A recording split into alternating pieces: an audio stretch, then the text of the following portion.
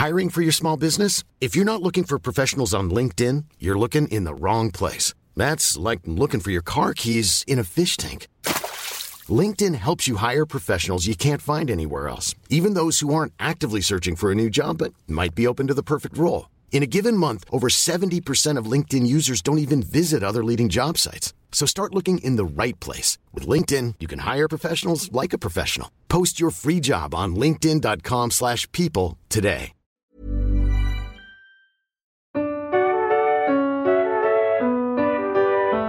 One day in the pub, Seb and Verity were socialising with hilarity. They knew there and then that their options were vast. They bought some equipment and made a podcast. What do you think you are doing, you twits? It's cliched and obvious, you know. If this doesn't work well, then we'll call it quits. But right now, just listen to our show. It's called Three in a Bar. We'll talk to musicians about their lives so far. Three in a bar. We hope that you like it, okay? Hooray! Hello, Hello, my name is Seb Philpott. and my name is Verity Simmons, and this is Three in a Bar. Yes! Yeah, it's that musical podcast that you listen to That's every the week. one. That's what it is. And me and Verity, well, we chat to different musical guests, don't we? All kinds of musical guests. Yeah. We've chatted to orchestral players. Right. We've chatted to tour managers, Tick. pop singers, Yeah. Journalists. journalists, Yeah. musical fixers. Yeah. Musical theatre stars. MDs. We've chatted to very famous comedians. Oh, we have, you know. We've talked to doctors that play music on the side. Oh, yes, we have. Yes. And this week we're going slightly off-piste, aren't we? Well, Are we? I don't know. I mean, I would say everyone we've talked to certainly has heard of music, maybe even likes music. Yes. But also, right now, this is good. This is a music podcast, isn't it? Well, it And is. if I was to ask you, Verity, what is your favourite podcast? Well, apart from our very own one. Apart from this one, Yeah. if you had to name one of your top 5 podcasts from the last 5 years. Okay. If I said the Peter Crouch podcast, no, that's the wrong one, isn't it? Sorry. No, my absolute favourite one, my gateway podcast, how I got into this whole shebang in the first place, it would be My Dad Wrote a Porno. Oh, And why That's is a good that one, isn't it? relevant? Why? Why is that relevant? I don't know. They're a very good podcast. They're very successful. Yeah, over And, to be 300 honest, million downloads, isn't it, already? Turn this off. If you don't listen to us, go and listen to My Dad Wrote a Porno. Yeah. 5 It's very series. good. Excellent. Yeah. Well, I'll tell you why we're talking about that, because this week's guest is Jamie Morton, whose dad wrote a porno. Yes. He's the guy. He is. Verity, as it's your favourite podcast, could you tell us a little bit about Jamie and the podcast that he makes? Okay, I will. I'll fire away. So look, actually, I'm going to do a bit of a cheat. I'm going to read from their wiki page, okay, just so that I can make sense. It's always good when our guests have some sort of wiki page. Oh, so good. Very handy because it's far more concise than my ramblings. So here we go. My Dad Wrote a Porno is a British podcast hosted by Jamie Morton, who we've got here, James Cooper and Alice Levine. Each episode features Morton reading a new chapter of an amateur erotic novel titled Belinda Blinks, written by his father under the pen name Rocky Flintstone. Just let that settle with you for a minute. He's reading his dad's porn writing. I'm just going to leave that there for you. Morton, Cooper and Levine react to the material and provide running commentary. Cooper and Levine are hearing the chapter for the first time, whereas Morton usually reads the chapter before recording the episode. As of 2020... Oh, no, hang on. I'm going to update this bit because it says as of 2020, this series had over 250 million downloads. But now, as Jamie tells us, they've gone over 300 million downloads. Very similar to our figures. Quite similar. Yeah, quite similar. Quite. I think one of those numbers in there There's is a similar. 3. There's a 3 in there. A 3. It's not 0, at least. On the 11th of May, 2019, HBO aired a comedy special of the show which features a lost chapter from one of the books. Oh. The special was filmed over 2 nights in front of a live audience at the Roundhouse Theatre in London. There we go. Yeah. Well, they've been so successful. I remember when their first show at the Albert Hall got announced. Oh, yes. And that was a huge moment for them. Yeah. And as it is for anyone to get a gig at the Albert Hall, but for a podcast, for something to grow from that and to suddenly be a live show. And they've got such a dedicated audience, haven't they? Yeah, the Belinkers, I do believe they're called. Did you go and watch the show? I haven't been yet, but I really, really want to go. I know, well, Jamie talks a bit about it, doesn't he, in this episode? So I won't give everything away, but there is upcoming dates in London. Yeah. And he is also a massive fan of music and musicals and theatre, and that's actually how this all came about. Verity, you met him when we were both doing Evita. It was kind that you just said Regent's met Park. rather than harassed. Met. Yeah. I think what you said to him was accosted. One-way conversation. I remember he was there at the bar, wasn't he? Yeah, that's right. And you saw him. You went, oh my God, it's Jamie. Yeah. Yeah. And you were a little bit nervous. I was. And, yeah. But you went up there and blooming chatted to him, and you chatted for ages. Absolutely about half an hour, ages. wasn't it? Yeah. Yeah. Yeah. He also runs a night called Round to Ritas. Yes. Which is a kind of comedy cabaret. Sort of comedy, slightly immersive cabaret night. That's right. Which he talks about later on in the show. Yeah. So, he's got musical clout, this guy. He has. He's also very, very lovely. Such a lovely man. The king of podcasts, I'd probably say, right? I'd say so too. We were, well, you'll hear, I was a little nervous, shall we say, about this, because I didn't want to let myself down in front of such a esteemed podcaster. I think you did all right. Well, I thought you were going to just say, I think you did. You're right. I think you did. Well, should we let the listener work out for themselves? Yeah. Does Verity make a total fool of herself? Does she laugh just a bit too much? Judge kindly, listener, please. Here we go. This is our chat we had with Jamie Morton. Are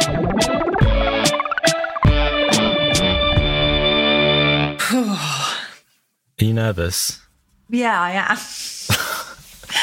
I am. Oh, God. It's all right. It's okay. I wasn't nervous till you said you were nervous. Oh, I'm thought, sorry. Maybe I should be nervous. No, you shouldn't be. It's only because I just feel like we've had a real good run of luck with people being really nice. He's here. He's in the waiting room. Okay. Ready? Okay. Yeah? All right, here we go. Enjoy. Yeah. Thanks. And you. Should we just sit in silence? Yeah, I think so. Hey guys, can you hear me? Hello. Hey, how's it going? I'm sorry, I'm in this insane light situation here. I'm sorry. Like an 80s music video. It's like, I know. Yeah, I am levitating as we speak. I'm going to try and. I like it. I don't know. I mean, bit of backlight. I've got great. this. That's all that matters. It's like a heavenly light that has come down. It's delightful. It's something. I don't know what it is, but yeah, it's something. How are you both? Really well. Brilliant. Thank you. Good. Turning the corner Enjoying of this shitstorm of a year. Yeah. I know. I'm sorry that we couldn't do this in person. When I was listening to you guys in like the garden and stuff, I was like, we should have done that. Why didn't I schlep into London for a change and actually live a life? I'm too used to it now. That's the problem. I've kind of become all. When did you go? When did you make the break? It was actually before lockdown. I bought a house. Nice. And I was like, yeah. I mean, it isn't too far out of town. I'm not like, You haven't got a small holding with animals and things. No, no chickens or anything like that. It's very little donkey in the corner. Exactly. It was nice to be a bit out of town during the pandemic. So I was like, it just was so bleak. Yeah, I know. I went to the National Gallery. You know, when they sort of partially let you into things again. I took my son to the National Gallery, and it was like some Armageddon movie. It was just, there was nothing, no one around. It was horrendous. So, because before I moved down here, I lived in probably the smallest flat imaginable in Islington. It was tiny with my sister and her then fiance. Yeah. Main reason why I had to get out of there. I was like, I can't live with my married sister. That's too embarrassing. But I was like, imagine if we'd have been stuck in this little kind of rabbit hole for a year and a half. It just would have been too much. But no, exactly. It's all getting better now. Hooray. Thank you so much for agreeing to chat to us as well. Oh my God, pleasure. I'm really exciting. It's ridiculous life. I'm sorry. It's a pleasure. Where's everyone coming from? Anyway, I mean, behind me, and also, I don't know. Anyway, thank you for having me. No, this is really exciting. Hey, because a bit like when we spoke to Jude Rogers, though, I was just saying to Seb before we started chatting to you, it seemed like such a good idea. To chat to a music journalist, and it also seemed like such a good idea to chat to like the king of podcasting. And then we were like, oh, hang on a minute. He knows nothing about he knows music. Everything. Come on now. You're a music theatre. You're a big fan though, aren't you? I'm a fan of, exactly. But my knowledge base is small, but. Excellent. Well, it'll make us look better then, won't it? There are stories to tell. I mean, come on, for God's sake. We're only chatting, guys. Do you know what I mean? I can chat. That's what I can do. I can promise you a chat. Whether it be usable or entertaining, I don't know. But that I can do. Perfect. So I guess we should start with how Verity met you. Yes. Do you remember where that was? Did you deleted it from your memory? Yeah, have you? No, it was fun. It was at the Regent's Park Open Air Theatre, right? Yeah, that's right. Yeah. Well, exactly. I do tend to hang out at the bar at any given opportunity, so theatre, not theatre. I mean, I'll be found at the bar. Rarely in the auditorium watching the show. I'll just be in the bar. You're so wise. Yeah, I know, but I'm sorry because I totally did accost you and then took lots of your time because I was so excited. No, so not at can all. I ask you another thing about it? Yeah, it was great.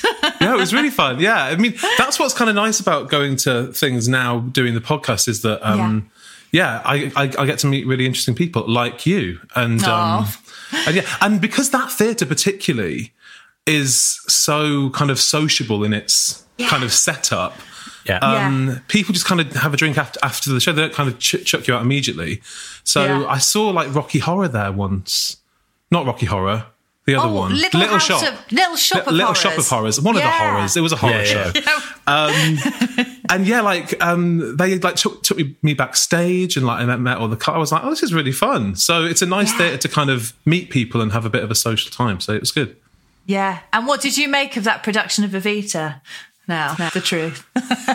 It was. It's Jamie Lloyd, right? That's right. Is he the director? That's it. Well done. Yeah. No, and I know he's very like hip or whatever. Do you know what? I'd actually never seen Evita before. Oh, okay. If I'm going to be honest with you. Not you. even the Madonna. So it was not the Madonna version or anything. Oh, I think I might have seen that when I was a kid, maybe. But I didn't love it. Didn't love. No. I thought it was amazing. Kind of. I mean, because my friend was in it, I should say as well. Oh, really? Who was that? Sarah, yeah, Sarah Nowdy. She was in the chorus. Yes. Yeah, and yeah, it was. I mean, I just like going to the theatre, but it wasn't one of the best shows I've ever seen. It just was an interesting kind of concept. I think it was a cool idea. Why? I know. What did you think of it? I like the rooting around for words there. You were trying to find to be nice and kind of. That's such a tough opening question. I know. It was so unnecessary, wasn't it? I'm really sorry. He's into it, Verity. Well, I think it's interesting. But that's what you want from theatre, right? You want it to be kind of something that makes people have a strong opinion either way. I think, and there were parts of it that I loved, and parts of it that I kind of was a little bit kind of.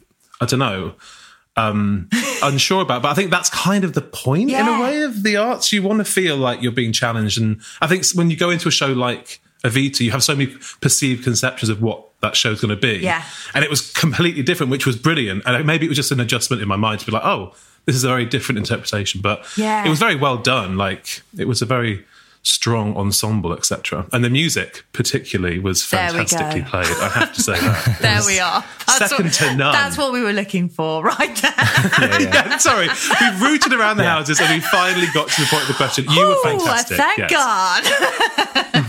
I think with maybe with that show, it needs a bit of a strong idea to put onto it, because it's just basically, was it originally a concept album? Was it one of those ones? Oh, was it? Or I don't know. I always felt like it needs something doing to it. It's not quite good enough. It's an interesting. It's one of those shows that because it's like a cradle to grave kind of narrative, isn't it? And I think those shows are really hard to draw you in narratively, because it's all dramatically, because you're kind of whizzing along at such a pace because you have to get through everything.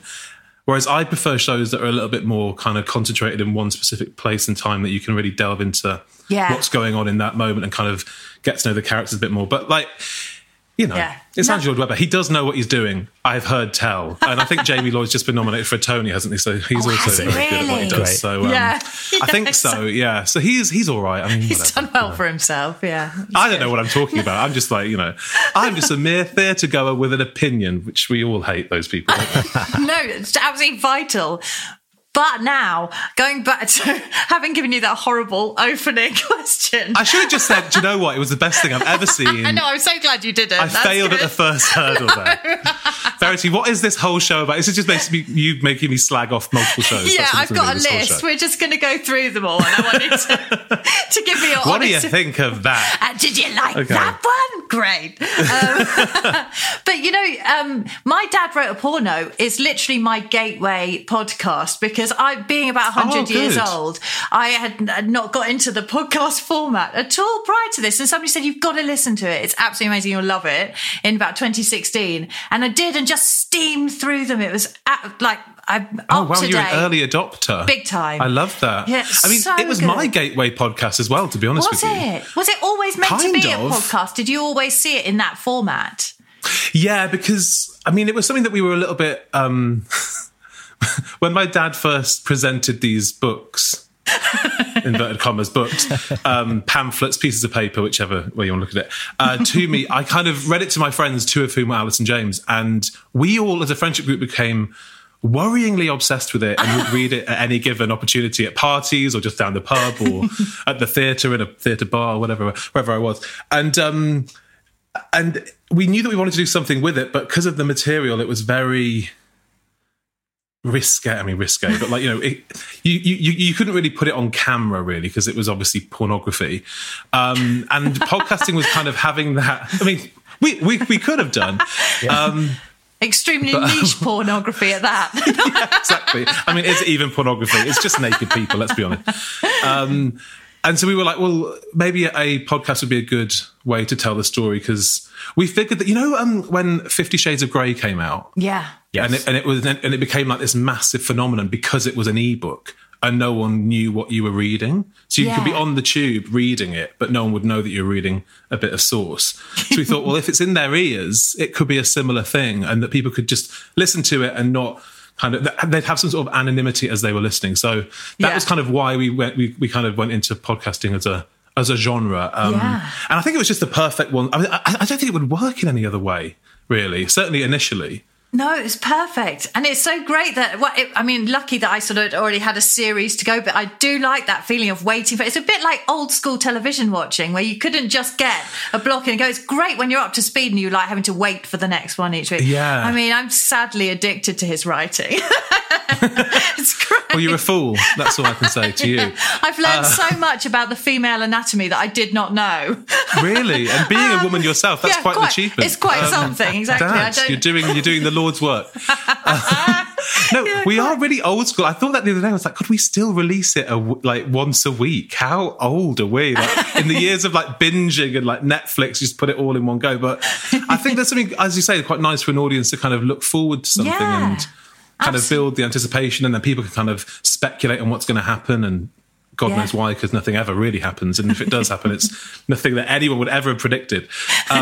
So I think it's quite nice and old school in that way, to kind of just eke it out, really, and let people enjoy it. You know, let people miss it. Do you know what I mean? You don't want to kind of just like dump it and then people can just consume it and then they forget about it. I think it's nice to build some sort of momentum with the show. Yeah, absolutely. Did you realise quite early on what a huge success it was going to be? I mean, you can never know if something's going to be successful. I mean, I think we knew pretty early that it was that we were proud of it. Yeah. And that we would have listened to it because I think that's all you can ever do, right? It's like this show, you know, you made the show that you would want to listen to. And I think that's what we did, really. We were like, well, this makes us laugh, so hopefully it'll make somebody else laugh. I don't think you could ever imagine kind of where it got to, because it, you know, it's kind of grown beyond any of our well, I mean, I actually know we passed 300 million downloads the other day. Oh my God. Which was but that's just such a stupid number. I mean, I don't even know what that is. That isn't even a number. That's like that's like a government number. Yeah, exactly. It's like money that they're going to spend on something, and you're like, where is that? That isn't even money. That's just a lie. It's just some numbers on a page. Very, very Rocky Flintstone. But yeah, so that was kind of incredible. I don't know kind of how we got to that point. But it's amazing, and I think for me as well, because it's such a personal show, and it's about my dad, and it's really about my family, really, and my two best friends, and it's such a small. I mean, this is the mic. These are our mics. I mean, I'm looking at your mic setup, and I'm frankly embarrassed, guys, because you actually know what you're doing. Look, I've got a ladder in this. It's disgusting. It looks like laddered tights. It's not. Mate, at least you've got a bloody pop shield or whatever it's called. Ours is so ropily made. I'm like, we've got the same things that we've always used. Even on this, you're gonna get my audio and be like, oh. That sounds really different to ours. Why is he recording in a cave? But we think there's some charm to it. But it's kind of weird that us being sat around the kitchen table with this shoddy equipment, literally on cookery books, has made something that's kind of got. It just shows that actually you don't need any of that technical stuff, and you can just make something that you believe in. And it's true. You can get so obsessed about things like that, the technology and the best mic, but actually. Show you don't need it. 300 million downloads. Yeah. I mean, I wouldn't recommend not doing your research. The show would have got 400 million if we had decent mics. Who knows? But yeah, exactly. It's all about the creative content, isn't it? Let's be honest. Yeah. Hashtag Seb, your sound's just gone. Talking of which, Jamie, Are you trying to make me feel better? Are you deliberately fucking up your sound? This is what we do. I'm going to freeze in a second. It's all fine. Let me just pull the thing out and just try something. You might be me for a bit, but what a great moment to have this little moment. I know, it's perfect. It's meant couldn't to have be. been scripted more. My God. I know. What a setup. It's great. I've just sabotaged you, Seb. That's what this is. I've somehow accessed your technical hub and disconnected something. Yeah, it's like the writing of Rocky Flintstone. I like it. It's very Slints. Oh, it is. Yeah, exactly. He would be proud of that. But I mean, also, not only have you got these incredible figures of listening figures, but you've been on a world tour. Like, have you been on 2 world tours, or you're going 2 world tours? Yeah. Oh my God. We actually, our second one got kind of yanked. Yeah. Were you oh God, what's happening? He's leaving. We can wait until he comes back if you want. We don't need to kind of. Yeah, maybe we should let him. You are not important, Seb. You don't need to be in the show. Just keep chatting so away. Gets in, sets it up, and then buggers off. That's it. Exactly. Sorry about this, guys. Oh, it's all right. Don't worry. Have you been doing this remotely at all? Doing the podcast remotely, doing separately? No, we Well, we've done a few things remote. We did an episode for Comic Relief that we did remotely, and it was kind of difficult. It was, I mean, because I know that you guys have found it is better in the room, isn't it? Like, yeah, definitely, and especially with the three of us, and it's such a kind of quick rapport. And I think Verity, you were saying the other day on one of your pods that like you can tell so much about someone just from their mannerisms and like, yeah, I think all of that is really important. And I think we realized quite early on, because we didn't do a show in 2020 for a variety of reasons. Actually, it wasn't just because of COVID. In fact, we'd always planned to not do a show in 2020 because we were supposed to be on tour all year. Yeah. And but then when the tour got cancelled, we were like, oh, should we just do a series? But then we were like, no, and we'd kind of already made other plans with like other creative commitments we all had. But we also were a bit like, I just don't think it'll sound the same somehow. I think, and we didn't really want to have the show kind of be time-stamped pandemic almost, because the show is kind of evergreen and people keep discovering it and we get new listeners all the time, and we didn't really want to have this series that felt very kind of disjointed and be like, oh, that's the pandemic series. Yeah, so, totally. So we've kind of waited, which I think ultimately has been quite fun to kind of give ourselves a break, because I was like, reading my dad's porn for 6 years, it's been really nice to have some time away from it. Have you spent a year in therapy now? Essentially, yeah. I've been. It's like being in like the asylum. I've been on my own, solitary confinement for a year. I mean, we all have, but it's been very good for me. So it's I mean, hopefully people will come back. That's the thing that you just never really know when you go away for a while, if people are going to care again or... Oh, I think so. I mean, because you did that roundup episode of Book 5, didn't you? And I listened back to it the other day, actually, and it was just so hilarious. I just thought, I'm really looking forward to a new one starting again. I like the fact that he really got a lot of plot in there in this last I know, he's trying, isn't he, bless him? Like, he is getting there. Like, I think that they aren't as bad as people kind of... I mean, like you say, you think he's a good writer.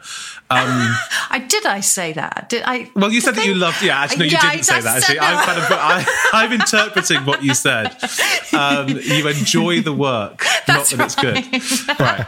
But I think it's interesting, Tana, to see how Dad's kind of grown through the books. I think he is getting more confident, shall we say, with his prose. Yes. And I think that's really nice to see. It is progression of a kind. Yeah. Yeah. So, yeah. Did you used to, or maybe still do, actually edit the podcast too and produce it yourself? Yeah. Yes. Oh, that's it. We all have quite complementary skill sets, actually, James, Alice and I, which has been really fortuitous with the show. So, yeah, I edit the show and kind of direct it as it's being recorded, because those two are the funny people. I just kind of sit there and read. So I get to be a bit more objective with thinking about how it's all going to come together. And then James is like an amazing producer. He's like a BAFTA nominated producer, actually. He's very successful in his other career. Yeah. And Alice obviously works in radio and has for donkey's years. So it's been a really useful set of skill sets that we can rely on each other, and the things that I'm not so good at, somebody else is good at, and vice versa. So it's been quite good. And I remember someone saying to me relatively early on, actually, they were like, oh, so now the show's quite big. You can get someone to... that's mine. This is brilliant. The podcast, please. It's just so natural, guys. It's really, it's real. It's just real. No, someone said to me, they were like, "Oh, you can get someone to edit the show now. You can pay someone to edit the show." And I was like, "That's literally my favourite part of My Dad Wrote a Porno, is making it. Like, that's what I enjoy. That's why I did it. I didn't do it to be on it particularly, because as someone who's kind of..." And I guess maybe you guys can relate a little bit. When you're not front and center in the creative world, it's quite a scary thing kind of stepping into that role, because you have no real experience of how to do it. And for me particularly, like you say, 2 world tours, we did a show for HBO. That was the most terrifying thing I have ever done in my entire life. It was... Oh my God. It was horrible, actually. I really... got scared by that. Yeah, so when they got you, so you all had to go out there, I guess. Where did it get filmed? We actually shot it here. So we were in New York. We HBO came to one of our shows in New York. We did a few shows in New York in 2018. Yeah. And then people from HBO came. I think our agents invited them. And then, they wanted to do a comedy special, which is like a huge deal, which I didn't really quite know that it's quite an HBO comedy special is quite a big deal in America. And I think we're the third British act to ever have one, which is insane. Amazing. That's amazing, yeah. And the director was a guy called Hamish Hamilton, who's incredible. And he directs like the Oscars and the Super Bowl halftime show every year. Wow.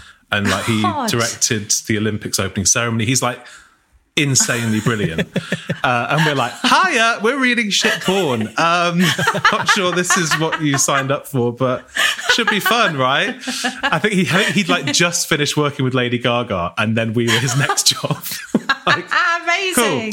Cool. But he was so nice, but it was just a really terrifying thing because it's one thing doing a podcast and doing it with your two mates around the kitchen table. It's a whole other thing kind of fronting a TV show in America for HBO with like a huge... It was just a lot of pressure that I just had never, ever had to deal with before. And it was interesting seeing it from the other side of production. So, I remember just being in the dressing room and hearing all the production like dick about. And I was like, I want to be in the corridor. I want to be on that. I don't want to be in this room and be kind of on my... I realise it's quite a lonely job being on something, like being the person that's on the screen. It's quite... Yeah. It's an odd kind of thing. And it was something that I didn't particularly take too That was so good that the three of you were together. Did that really help, the fact that you were such a unit anyway to go and definitely do that? Yeah. And because... Alice obviously is a TV presenter as well, and James was also a TV presenter back in the day. So they had they were quite helpful. And also Hamish was great. I was like, how do I do it? Like help. And he was just brilliant. Yeah. But I just got so nervous. I remember because we shot it over a few days and the first show I was sweating so much because I was so scared and nervous and like just awful that they just had to stop filming every 5 minutes to retouch me. And there's a full audience there. It was the most embarrassing thing in my entire life. Then after about 4 or 5 stops, Hamish came out and was like, Jamie, it's just ruining the whole flow of the show. We just have to record through. And I was like, oh my, and this is like in ultra 8K or whatever it is. And then that night, production had to have like an emergency discussion about my sweating. And so they flew in overnight. They flew in special makeup from like LA that they had to put on my face the next day. And my makeup artist was amazing. She was like, look, I've used this like on the Vegas Strip. I've used it literally the Sahara Desert. You cannot sweat through this makeup. And I was like, okay, thank God. Went out on stage, started sweating through the fucking makeup. I was like, and they were like, we don't understand what's happening to your, what is your body? And I was like, I don't know. It was so, but yeah, that's when I realised that prune at the end of the day, just shriveled, just like, no moisture. It's so weird. Yeah, I secreted every bit of moisture in my body. That's why I just kept drinking through it. Probably not the most smart thing to do. But yeah, I just was like, that's when if I didn't know before, that's when I knew a career in television is not. It isn't for me. I don't think it's my path in life. But it was a good experience to do. Yeah, and was that more or less terrifying than going and playing at places like the Sydney Opera House and like the Albert Hall, would you say? Way, way, way more terrifying doing it on TV. Oh my God, yeah, because it's being recorded and I don't know. It's just not my thing. Like, because performing is just an extension of podcasting, really. And even though those theatres are big, they're still... They aren't like stadiums, they're not that big. I think the Royal Albert Hall is like 5,500, which is a lot of people, but it's not, and because it's a weirdly shaped, because it's a circle, it doesn't feel like it's that big, actually, oddly. And the Sydney Opera House is tiny.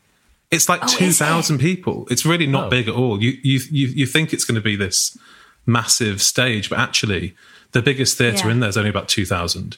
So actually, they feel quite intimate and because you're there and you're with your mates, and because the people that are coming have paid to see us, they're obviously invested in coming. I mean, I still get nervous, but nothing compared to the HBO thing was terrifying. No. Yeah. And you've got, over the time, have accumulated a huge fan base, full stop, but a huge celebrity fan base as well, which leads us on to Lin-Manuel Miranda. Yes, that's a heck of a guest. How did that come about?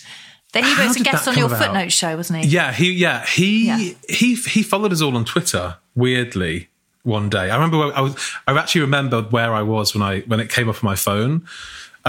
We were in LA and we were working out there, and I got a thing on my phone being like, Lin-Manuel's followed you, and I was like, oh fucking hell, because I was like a massive fan of In the Heights. Even before Hamilton, I was a massive Heights fan. Which is where I met Sarah Nowdy, actually, weirdly. She was in Heights in London, and I went to go and see it. And then she tweeted me after the show being like, was that you in the audience? I was like, oh yeah, it was. And she was like, we're all having a cast party tonight, come along. I was like, okay, cool. So I did. And I met, and they were all so nice. And like, they're all amazingly successful now. Like Amy Atkinson was in it. She's now, she was in Six and she's in Pretty Woman now. And like loads of guys are in it, which was really fun. But yeah, when Lynn kind of followed us, I was like, wow, this is really cool. And we talked about doing a Belinda musical as a kind of joke on the podcast. And so we were like, oh, wouldn't it be great if he came on? He messaged us one day. He was like, I'm in London, guys. Because we like messaging a bit, and he's the nicest man on the planet. He's ridiculously nice. Oh, is he? Is he? Yeah, so nice. And he was like, guys, I'm in London like next weekend. Do you want to come and see Hamilton with me? Oh, wow. And we were like, oh. And he was like, yeah. I'm like gonna go and see the London cast do Hamilton. Why don't you come and be in my box and we can like go for drinks or whatever? What? I couldn't go because it was my sister's wedding that Saturday in France. Oh no. And I was like, there's actually no, and I was also I was the celebrant. I was literally conducting the ceremony. I was like, I would love to get out of this, but I don't think I can. And I was like, Lynn, I'm sorry, Zoom, I can't go. This was pre-Zoom. Yeah, you could have done it. Now it'll be fine, you know. Guys, it's only allowed to have like 10 guests. I'm sorry, I have to bow out respectfully. Back out for you. Yeah. And then Alice couldn't go because she was on the radio. So James had to go on his own. So James was like, oh God. Yeah, because he was like, I'm not going to not go. I was like, you have to go, obviously. Yeah. And then poor Lynn had to find two random other friends he had in London to be like, do you want to come and see the show? Because I've got 2 seats now. So like James was obviously chatting to him and he was like, oh yeah, I'd love to come on Footnotes. And then, but he's like insanely, I mean, I say this as a surprise. He's insanely busy, Lynn. He's got 1,000,001 things going on because he was like writing the musical, the music for the new Little Mermaid film. He'd just finished Fosse Verdon. He was about to start directing Tick, Tick, Boom. And in the Heights movie, probably. Yeah. Heights was happening and he was in his Dark Materials. Oh, no. So he was like insanely busy. So finding time to do it, because we wanted to do it in person because we were like, as we've discussed, it's always better. So he was like, well, I've got a window. He's like, I'm flying from the Emmys to Wales to film some pickups for his Dark Materials on this. So I've got the night I get into Wales, basically. So we were like, oh my sure, God. that'll work. So we went up to Wales, got this really shitty Airbnb. Sorry, can I swear on this? I've been swearing all the time, sorry. Yes, totally fine. That's what I'm used to, sorry. Got this really, really ropey Airbnb, which did look like it was like down some sort of murderous alley. So Lynn just like knocks on this like metal gate. And he's like, guys, is this right? We were like, yeah, hi. And just the nicest man and...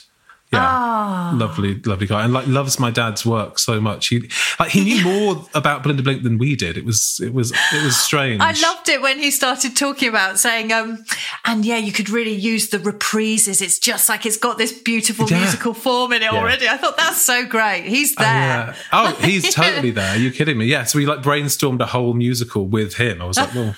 Can't get better than that. I mean, Lynn's basically writing the musical as we speak. This is great. Let's just sell this. This is perfect. So good. Yeah. I'm surprised HBO went straight back onto you immediately for round 2 after that. But you also had Rachel Bloom on, who wrote My Crazy Ex-Girlfriend. And I thought her ideas were really well preformed. Like she came fully, she had a whole concept, didn't she? Yeah. Yeah, I thought that was right up her street as well. Like I can see that in the same context as My Crazy Ex-Girlfriend being like a TV musical thing. Yeah, definitely. Yeah.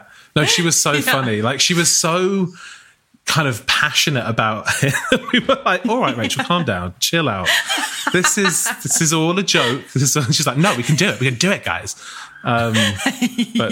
She was great. It's been so nice having other creative people that you respect and admire come on the show and because the only reason that we have guests is if they like the podcast and like the books. We don't just like, people on a press tour don't come on our show because there's no point really. So it's nice to know that if they come on, they are there because they love the world that Dan's created. And it's just nice to chat to them about something a bit different. And you see a different side to them. Like we had like Lynn talking about vaginas and tits and and he's so wholesome and like owned by Disney these days. And I'm like, you're talking about willies. It's just great.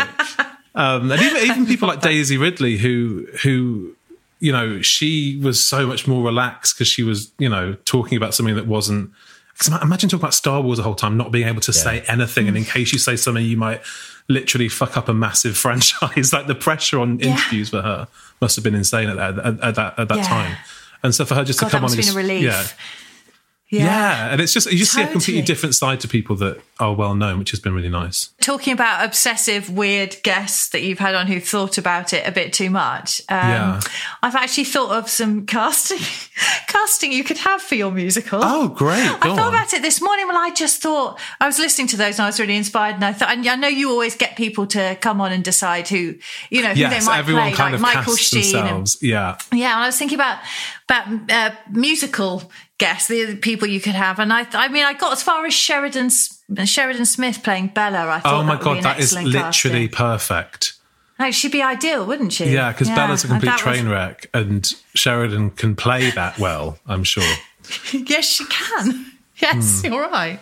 And I also went down the line of, I don't know what you think about this for the Duchess, like either Hannah Waddingham, if you wanted a classy English version, or Patti LuPone, if you were going to go a bit off-piece, but I don't know. Oh my God. No. Patti LuPone as a Duchess is actually genius.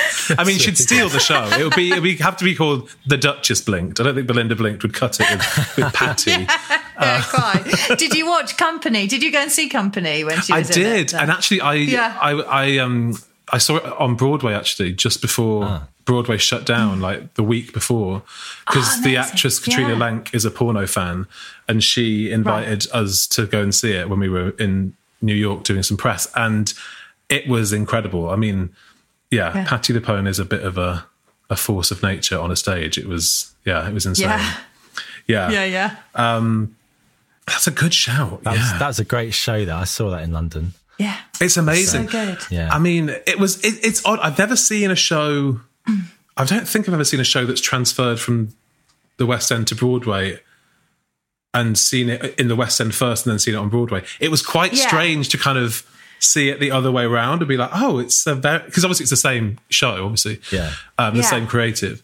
But it was done really, really well over there. It was brilliant. It was a shame it just never opened because it was in previews and then COVID hit. And of course. I think it is coming back, but yeah, who knows? Good. Yeah, I mean, I was in that theatre literally, probably breathing in COVID-19 because it was a few days before Broadway shut down. We were like, and there was a real sense around Broadway because we bumped into the guys who wrote Six when we were over there for a drink, and they were having their big opening, and we were like, "Are you worried about this COVID thing?" No one kind of wanted to kind of own the fact that it was probably going to really affect everything, and because we were starting our tour as well, and it was a really kind of crazy time, but yeah. Well, I remember being told at the beginning of that year we were going to open at the Barbican with Evita. I should have been. You'd have been straight there. Can't wait to see it again. Yeah. And I remember thinking, oh, well, everything will be over by then. That'll be a great way to come back. Like, how joyous to go and have a run on a show again in the summer. How naive we were. I know. Never mind. Because how have you guys been adapting to it, being professional musicians? Like, well, it's just gone through sort of different waves of like a bit of work and then nothing. But now it is definitely, there are things coming back. And just the odd thing. It's mainly been, if anything, like recording sessions, because there's been no live work at all. Great, but at least you can still do that stuff, yeah. Yeah, and so that's been really nice. But yeah, it's all maybe some filmed things for like live streams or or maybe some film soundtracks or albums being recorded or that kind of thing. Yeah. But that's it really. Nothing with audiences, of course, but I think that is surely about to happen. I was going to say, I feel like we're really on the cusp of that now. Yeah. I'm doing something that opens on the 17th of May. Oh, wow. Plug there. But it's, it's insanely soon. I know. We've got like a dress rehearsal on Friday. It seems crazy. Oh. But they're doing that with a socially distanced audience. And it's so exciting. Wow. I can't wait to... This is the thing, that when it all comes back, because, our tour got cancelled in the middle of it, and I can't wait to kind of come back and just be in a theatre again. And I mean, as an audience member and as a performer, it's just going to be so amazing. And every night you're going to be performing to people that this will be their first show back. And I think the atmosphere is going to be so amazing when we can all be together again. It's going to be great because it's been so long. I can't actually believe it's been this long. It's insane. It's ridiculous. I'm just glad that there's an industry to come back to, because it was looking really hairy for a minute, wasn't it? Oh, yeah, quite. Yeah. I think, getting used to having that adrenaline in your system again. Yeah. Particularly like first night kind of nerves. That's going to be really interesting. I guess you got it, next week, Verity? You're just sort of... Oh, yeah. I'm already getting a little bit sweaty palms, especially because... I've got some great makeup for you. Just put the makeup on your palms and you'll never feel a thing unless you're me. I've got some anti-mold paint if you want to try that. That's basically what it was. Yeah. Could your face actually move then after all of that? No, I looked fantastic because I looked like I had like 3 rounds of Botox, but it's like Barry Manilow style. Though. I looked slightly like a waxwork, but it worked for me. Yeah. Not to worry though. Yeah, I'm quite excited by the idea of getting those nerves again though. Do you have those first night nerves? First night of the tour, will you be?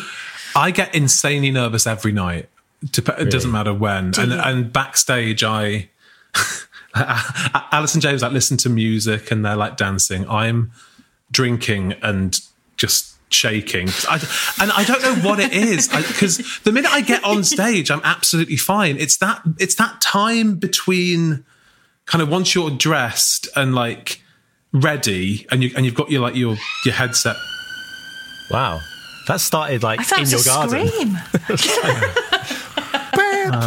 Who knew I'd left London? Not me. Like once you've got your headset on, and it's that kind of 10 minutes that I just hate. And we start our show with a little intro video every night, and so you're in the wings for that, and you're watching it. And even though you can hear the audience react to it, and it's always really great, I'm still just an absolute bag of nerves. I don't know what it is. I think again, it's just I'm just not meant to be doing this. I think that's ultimately, because it's one of those things of being on this show, you feel like you have to just take every opportunity that comes and just say yes to things and not be kind of dictated by your own insecurities and fears and stuff. But I think there's also, you need to recognize when you're not the most adept at something. And I think for me, it's just something that I'm not particularly comfortable with. But then once I'm on stage, oddly, I am. It's just that time in the wings that I'm always like, why am I doing this? Why am I doing this? I don't have to do this. It's completely, it's like weird thing in my head. And the other two are just like, it's really fun. Radio City Music Hall. I'm like, yeah, cool. This is terrifying. I know, that's why I'm having a nervous breakdown. But yeah, we had a similar kind of thing. We did a live stream thing on YouTube in December. Yeah, it was like an offshoot of this, and it was basically like the Big Breakfast meets TFI Friday. We had like a band, fun, and we had some interviews. Yeah. And it was only like just before, like 10 minutes before we went live, we sort of were in a room together. Me and Verity were like, what are we going to do? What the hell are we doing? How's this happened? Yeah. Like we started off doing this little podcast, recording, just interviewing musicians and that. Yeah. Suddenly we're presenting to a camera like we're on Top of the Pops or something. And you're like, how did we get here? I don't remember agreeing to this. Like, how have we why am I stood here at this moment? Yeah, it's weird, isn't it? I know. It's that funny, awful moment of self-realisation where I was just like, I don't have a flipping clue. I know that I look absolutely deranged on camera. I go really, really red in the face, and and also we had to start it off for singing Once in Royal David City. Seb, right, you sang it beautifully. We just, little decisions along the way led to me opening the whole thing, singing the descant, singing the soprano part. Oh my god, solo of Once in Royal David City, which goes very high, doesn't it? Isn't it sung by young boys? I think. Yeah, usually it's very, very high, Steph. Yes, we are aware of how high it is. Make it your own. Do your own interpretation of it. I tell you what. Here we go. Here it goes. Wow, that is impressive. Because it is you two singing your theme tune, right? Yeah, it is. You both got lovely voices. Yeah. Oh no, hang on though. Much. I will say, so Seb has got a lovely voice, but seriously, the minute I came in Once in Royal David City, it was like I'd never heard music before. It was so out of tune, and I played it back. I had to play it back because I was editing it afterwards and listening to it, and I was like, what can I do? This is so bad. And then just to have just the oh my god. Oh, I'm sure it wasn't. It still haunts. Bad. It haunts my dreams. Yeah.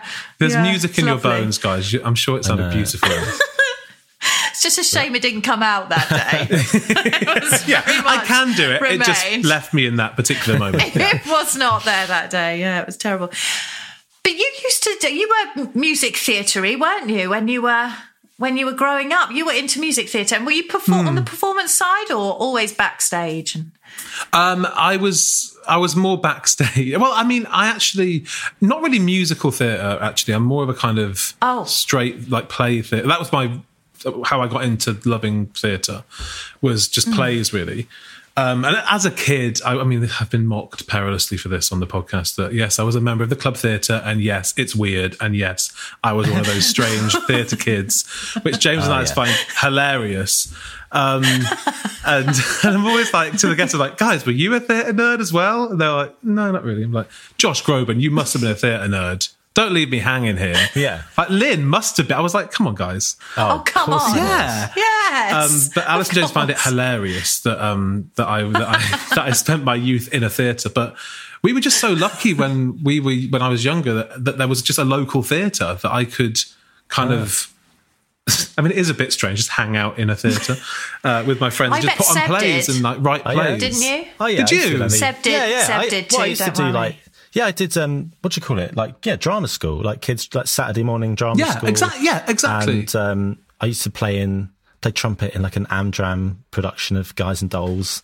That kind of thing. Yeah, I used to love all that stuff. I did ballet, tap, all that to grade 1 standard.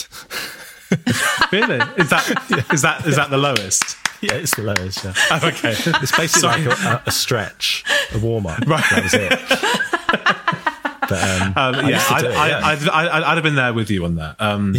But I just used to write plays and direct them and be in them sometimes. But I just love theatres. I just love being in a theatre, and I think it's interesting because I started out loving that and that being kind of my passion when I was younger, and then when I got older, I kind of grew out of it a bit, or got a bit maybe too cool for it, and I kind of went to university and I got more into kind of film and TV. And actually, oddly, it's been Belinda and My Dad Wrote a Porno that's kind of brought me back to the theatre in a really weird way. And like, especially when you're in America and you're touring all over the States and you're in these ancient theatres. Like I remember being in a theatre in Seattle. We did a show in Seattle, and there was and I just love talking to people who work in the theatres because I just find them fascinating.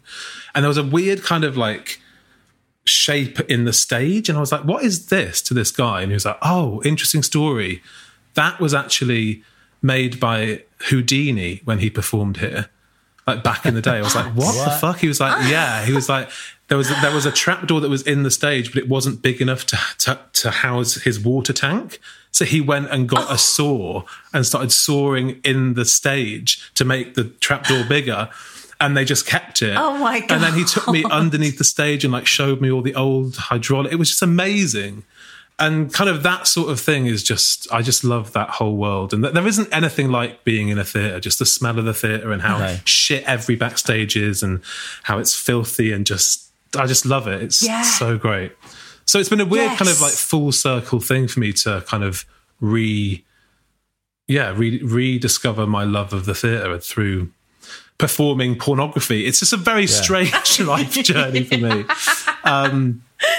But it's been great. It's been so fun. And hopefully we get to kind of get back on the road next year. Yeah. And we're doing a week at the Palladium. So you have to come. A week? Wow. Oh, amazing. Yeah. Definitely. So, come on down. I would love to. I'm going to own the place for a week. I'm going to have mad parties. Yeah. I'm not really. Andrew Lloyd Webber, who owns it. I'm not going to have mad parties, I promise. And I love Evita. Every version of Evita is great, Andrew. Don't worry, seriously. In the last few podcasts, we keep getting off message with Andrew Lloyd Webber about to do with what's going on with the Phantom of the Opera Orchestra and things. So we've totally ruined any chance, any like minuscule chance we ever had at having him on this. There's no way he's not touching us with a barge pole. Oh, no, not anymore. He will. He needs to plug his shows. That's true. He needs to, Cinderella. He's got Cinderella coming up, exactly. Yeah, what's happening with Phantom? Phantom's coming back, right? Because there was that mad panic when they removed the chandelier and everyone had like a seizure during lockdown. They were like, "Oh my god, is it never coming back? What the hell?" But it is coming back. I did see they released a cast list the other day. It's like loads of young people, and good. I think they've got quite a diverse cast, which is quite good. It's brilliant, like and quite revolutionary for that sort of thing, really. But the main issue, like from the musical side, is that they've got rid of everyone in the orchestra. Well, it was a 27-piece orchestra, and now it's coming back as a 14-piece orchestra, and loads of stuff's going to be on backing track. And originally they weren't going to offer the jobs they are keeping. They weren't going to offer it to the people that had been there for 33 years. They were going to just give it to new people. But I think they've backtracked now and they are offering it to the old people, but only if that chair still exists. Yeah. So, and that isn't a COVID thing. That's just a cost-cutting thing. Yeah, it's a cost-cutting thing. They're sort of bringing it in line with all the touring productions, which are all a bit more stripped back. But isn't the point of going to the West End that you hear a full orchestra? Because you never get to hear that anywhere else. 100%. And actually, I saw a Facebook post or something, and it had a link, like an illegally taken video of a touring production of the Masquerade bit, and then the West End production of it, and it's like chalk and cheese, like because it's all. It's like a Casio keyboard playing it. It's what it sounds like. Yeah. It sounds so bad. Whereas compared to the West End one, it's all taken from above, like in one of the boxes or something. And you can just see the orchestra. And for that kind of thing, especially that, it's like about music. It's set in an opera house. Exactly. You've got to believe it's there. And it's such a shame. It really is. Like creatively, musically, but also for the industry, like there's going to be just less work for everyone. It's just rubbish. Yeah. And also it's just that constant erosion of, not to get too like highfalutin, but of the culture. How can you just keep stripping things back to, there'll be nothing left if we just keep, downscale. It's like the new kind of slim down Les Mis that they put on. It's like, well, great, but why? These are supposed to be massive kind of statement pieces of art that have been there for 30 years. Why are we kind of making Polly Pocket versions? It feels very strange to not have the original somewhere, that you can be, because there's that Phantom in Vegas, isn't it, that's like 40 minutes long. My friend is obsessed with Phantom and has like flown to Vegas to see it more than once.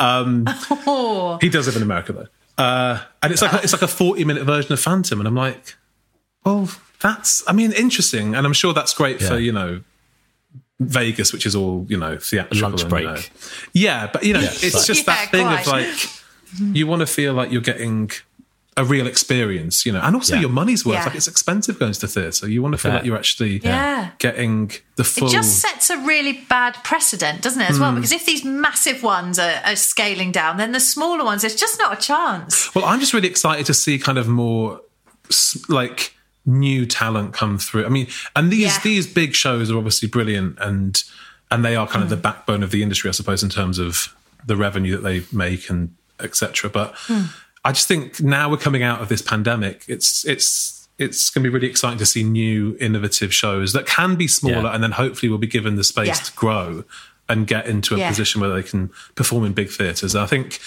that's what I hope is going to happen. And, almost like a changing of the guard in terms of where British theatre is sitting, because it's been very Cameron Mackintosh, Andrew Lloyd Webber led, and hopefully, and that's all wonderful, but if there can be a kind of a shift into more innovative work, maybe that would be good. And you're saying you're friends with the guys that wrote Six. Was it Lucy? Yeah, James is better friends with them, but but because I saw that in Edinburgh. Not the first year it was on, but the second year, and that, I mean, I love that, and that's done so well. And that's almost like it could have been written during COVID times, because it's like a small cast, quite a short show. Yeah. And diverse casting as well. Like, I think there's going to be lots of things like that. Younger people writing things that they're not from the establishment. They're just trying something different. I think it's going to be a very exciting time. Yeah. So I'm actually, I can't really ever talk about it, but I'm actually directing my first musical myself.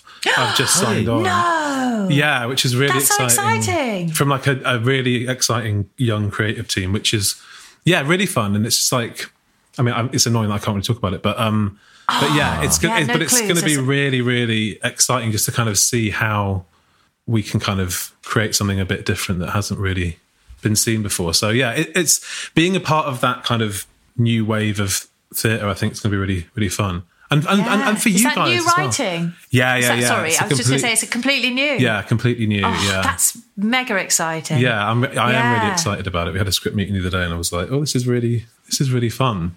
And like for you guys, you must want to kind of work on new stuff and not feel like you're constantly rehashing stuff that you've done before. Yeah, definitely, absolutely. Yeah, this thing, You Are Here, is the show that I'm starting next week. I think it played out in America briefly, but it hasn't been over here before. It's tiny. It's 4 actors, 3 musicians. It's really lovely. It's only an hour and a half. Yeah. It's really good. It's just very sweet, and it's a really lovely story and stuff. So I just think, it's really exciting. Yeah, and I mean, it's like, and I think, from doing porno, it's really shown me that if you really can create something from nothing if you kind of are prepared to put the work in. And obviously a podcast is way easier to produce than a musical for obvious reasons. Yeah. But, I think if you have the creative desire and you have a story that you want to tell, I think we should all feel way more empowered, particularly post-COVID, to just do it and just have a go. And if it doesn't work, it doesn't work. And these things take time. And it's that collaborative process that I just really enjoy. I think we've just all missed that so much in the past year and a half. I think hopefully people are going to really respond to new work, and people can take risks on stuff a bit, because you have these massive shows, and they are hugely profit driven. They are so expensive to make and sustain, whereas younger shows can be more nimble, and you can kind of hopefully find cracks within the industry to kind of find your place. So I think it's going to be an interesting and hopefully really exciting new phase post-COVID, but we'll see. Who knows, really? Are you, I guess, without going into any details, but are you having to think about the directing of the show in a different way than if COVID hadn't happened? Are you having to sort of come up with any, I don't know, maybe changing the staging slightly or anything like that? Or I haven't really got to that point, to be honest with you. It's early days. We've been working on the script. Well, I've been working with the script with the writer for over COVID, actually, over lockdown, and we're starting to demo some songs, and it's very early stages, but it's really fun. And it's a completely new kind of thing for me to kind of explore. So I mean, I used to do it when I was younger, but haven't done it for about 10 years. So I'm excited about it. That's so great. You also co-run a night called Round to Rita's, don't you? Is that right? I do. It's like a musical cabaret thing. Yeah, it looks awesome. I've seen some of the online stuff. Yeah, it's really fun. Great. So what happens? What's the whole setup with them? So it's they're basically massive party nights hosted by a woman called Rita Zeta-Jones, who is a West End legend in waiting. She thinks she's a massive star. She's never quite got past swing, but don't tell her that. And she basically... it's a night where you come and she performs a one-woman version of a musical. So she's done Cats, which is her version is called Litter Tray, and she creates these kind of one-woman shows for like 20 minutes, and then she opens the floor for big sing-alongs. You can come up and sing musical theatre songs. She sings. It's just the most amazingly fun night. We host them all over London, actually, but we've done a lot in a place called Hello Darling behind the Old Vic Theatre. I don't know if you know. Oh yes. And upstairs is basically an old flat, and so she sings in the bedroom. She sings in the bathroom, in like a bathtub, and it's basically like a massive house party. It's basically like going round to some old theatre darlings cocktail party where she's singing, everyone's doing sing-alongs, everyone's drinking too much and behaving appallingly, and they are the most fun nights. And she actually just won a What's on Stage award, actually, Rita, for her work during lockdown, which was really cool. And so we've been doing that for a couple of years. COVID's obviously been a bit of a spanner in the works. I was like, there couldn't be a less COVID safe thing than Round to Rita's. And like, it is very close quarters, singing, aerosols everywhere, sweating, dancing, people having loads of fun. But we can't wait to kind of bring it back in some capacity. I think it's going to be a bit of a kind of a gradual one. But yeah, they are the most insanely fun nights. If you're in any way into theatre, or even if you're not, just if you just want to have a fun knees up, it's just a really fun night and she's the funniest woman on the planet, and her voice is so incredible. She's brilliant. Check her out on Instagram. Cool. She's wonderful. Round to Rita's, and this is really fun to kind of do that with her. And she's an old friend of mine. So again, just another kind of project to be like, well, you're talented. I want to help people kind of do stuff. I have time now that I'm doing porno. You know, it's not like it's a full-time job. So lovely. I can spend a bit of time to kind of work on other stuff that I kind of want to, which is really nice. And just kind of exercise different creative muscles. That's kind of where I'm at the minute, that I want to just kind of do other things and have fun, you know, and support people that I believe in, and help if I can. That's so great. You know. Yeah, it's really fun. So you should come down once we are back in some capacity. Hello Darling's got an incredible cocktail bar there, isn't there, as downstairs. Well? I was reading about this the other day. Really cool. Yeah, looks amazing. It's an amazing place. It's ticking all boxes. Yeah, it's got a restaurant. Music theatre, cocktails. Yeah. Brilliant. You name it. It's brilliant. Yeah. It's a very debauched place. Yeah. Hiring for your small business? If you're not looking for professionals on LinkedIn, you're looking in the wrong place. That's like looking for your car keys in a fish tank. LinkedIn helps you hire professionals you can't find anywhere else, even those who aren't actively searching for a new job but might be open to the perfect role. In a given month, over 70% of LinkedIn users don't even visit other leading job sites. So start looking in the right place. With LinkedIn, you can hire professionals like a professional. Post your free job on linkedin.com/people today. Hey there, it's Michelle Norris. I'm host of a podcast called Your Mama's Kitchen. When I travel, I'm usually looking for a way to find a taste of home when I'm not at home. And one of the things I love to do when I am at home is entertain. And Airbnb allows me to do that. When I was in California recently, I rented a house that had a great kitchen. And when we were sitting around the table, we're all thinking, we're in someone else's house. Someone could be in all of our homes as well. If you have a home, but you're not always at home, you have an Airbnb. Your home might be worth more than you think. Find out how much at airbnb.com/host.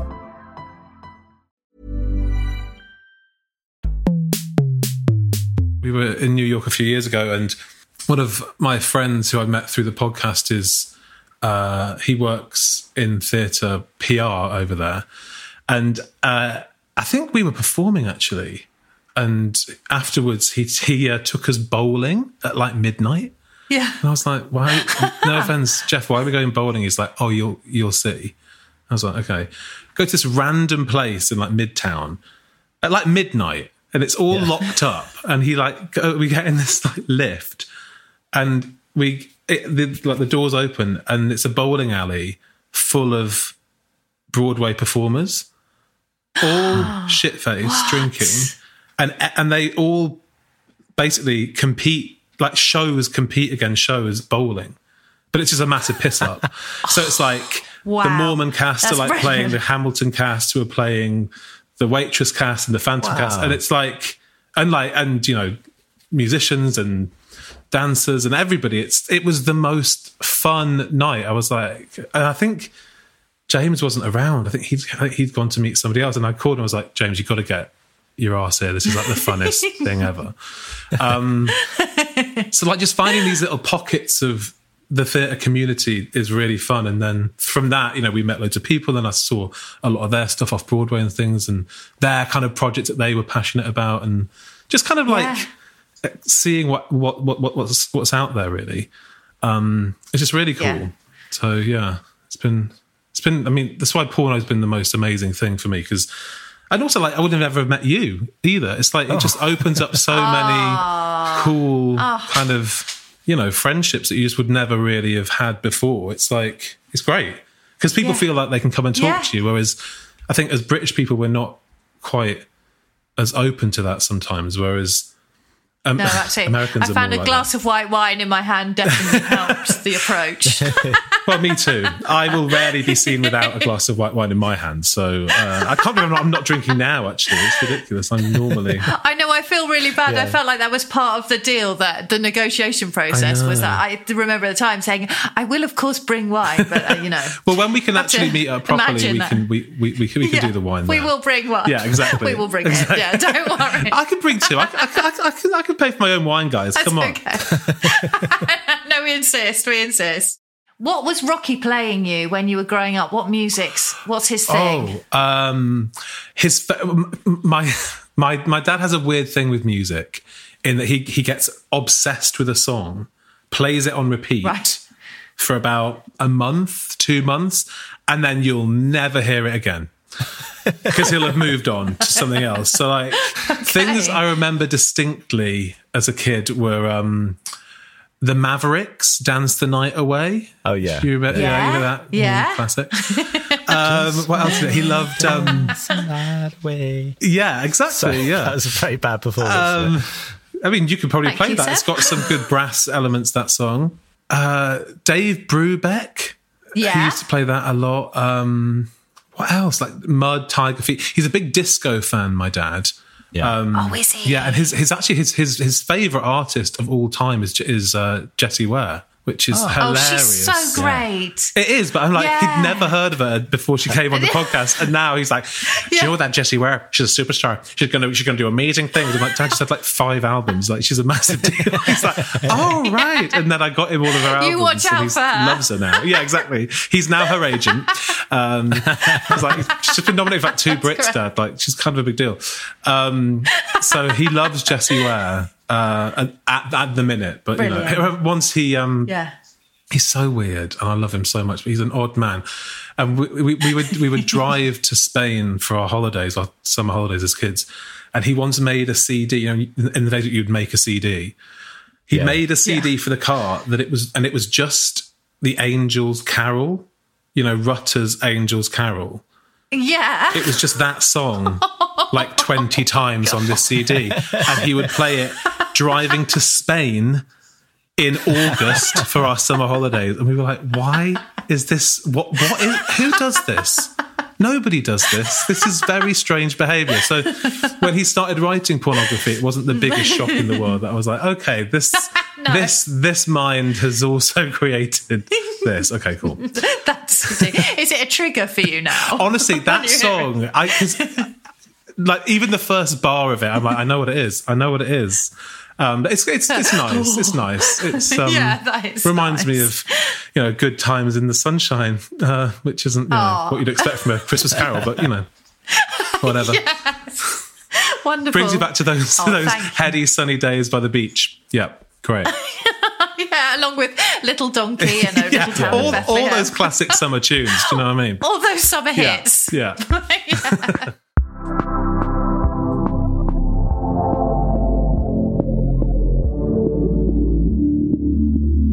Hey, how about that? Oh, thanks, Jamie. That was thanks so much, fun. Jamie.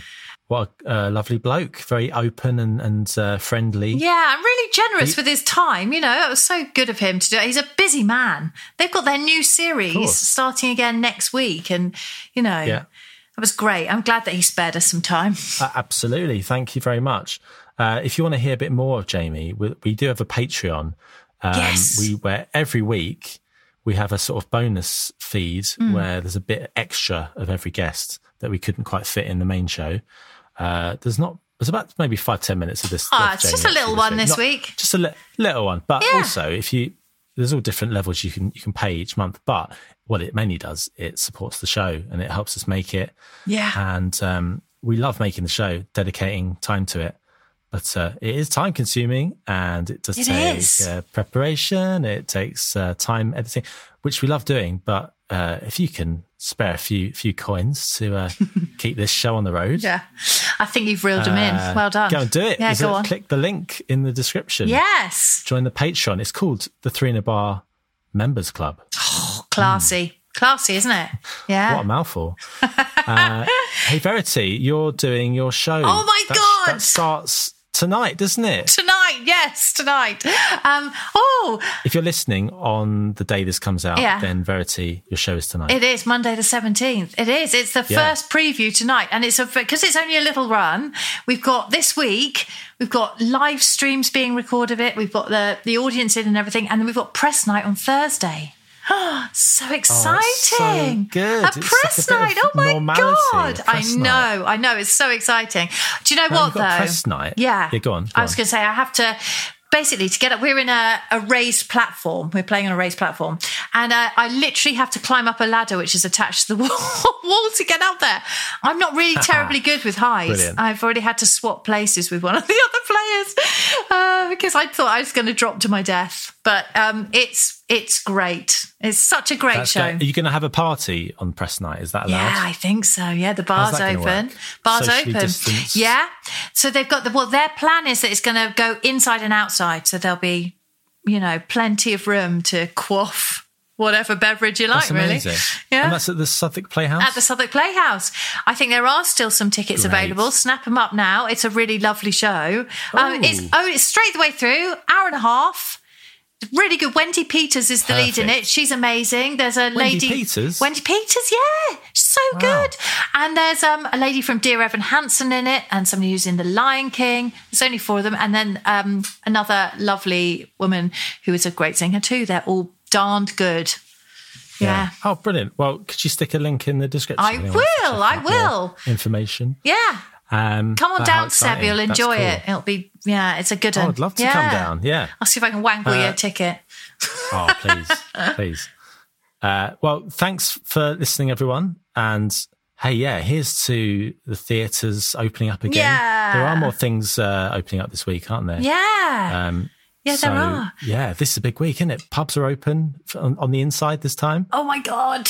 And you can meet as many people as you like outside, can't you? Is that right? You can have you can have 30 people around your house. Wowzers trousers. That's great. Have I got that right? I think you're right. Well, something in your garden or something. But yeah. Maybe in your garden. Great. Yeah, have you got nice plans, big plans this week? You know what? I'm gonna start making some stuff out of wood. I bought a mitre saw the other day. Whoa. I've just been researching stuff on YouTube. Yeah. And I bought all sorts of screws and clamps. Oh my God. I'm just going to go for it this week. You're going to eat a Yorkie bar and get stuck in?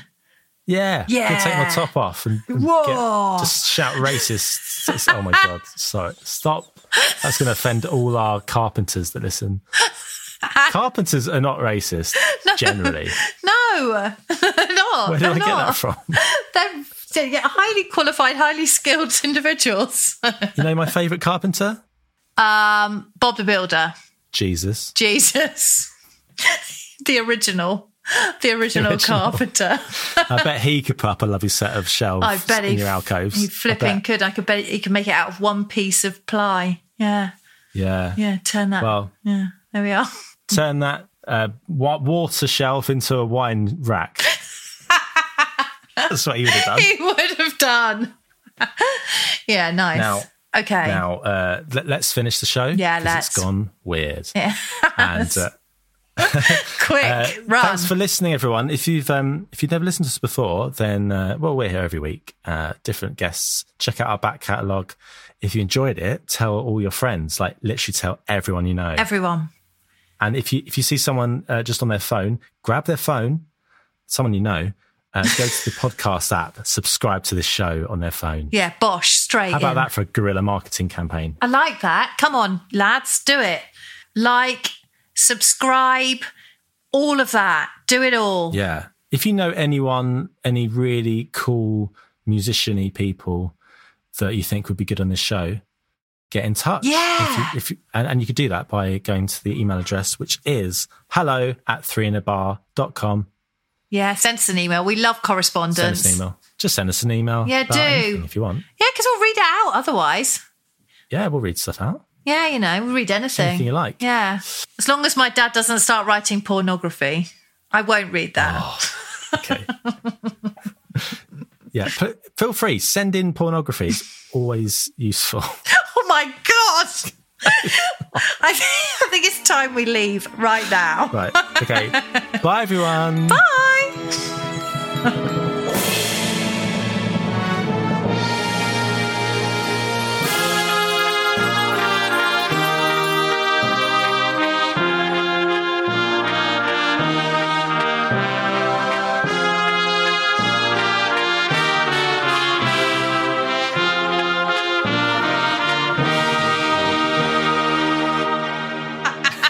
It's always useful.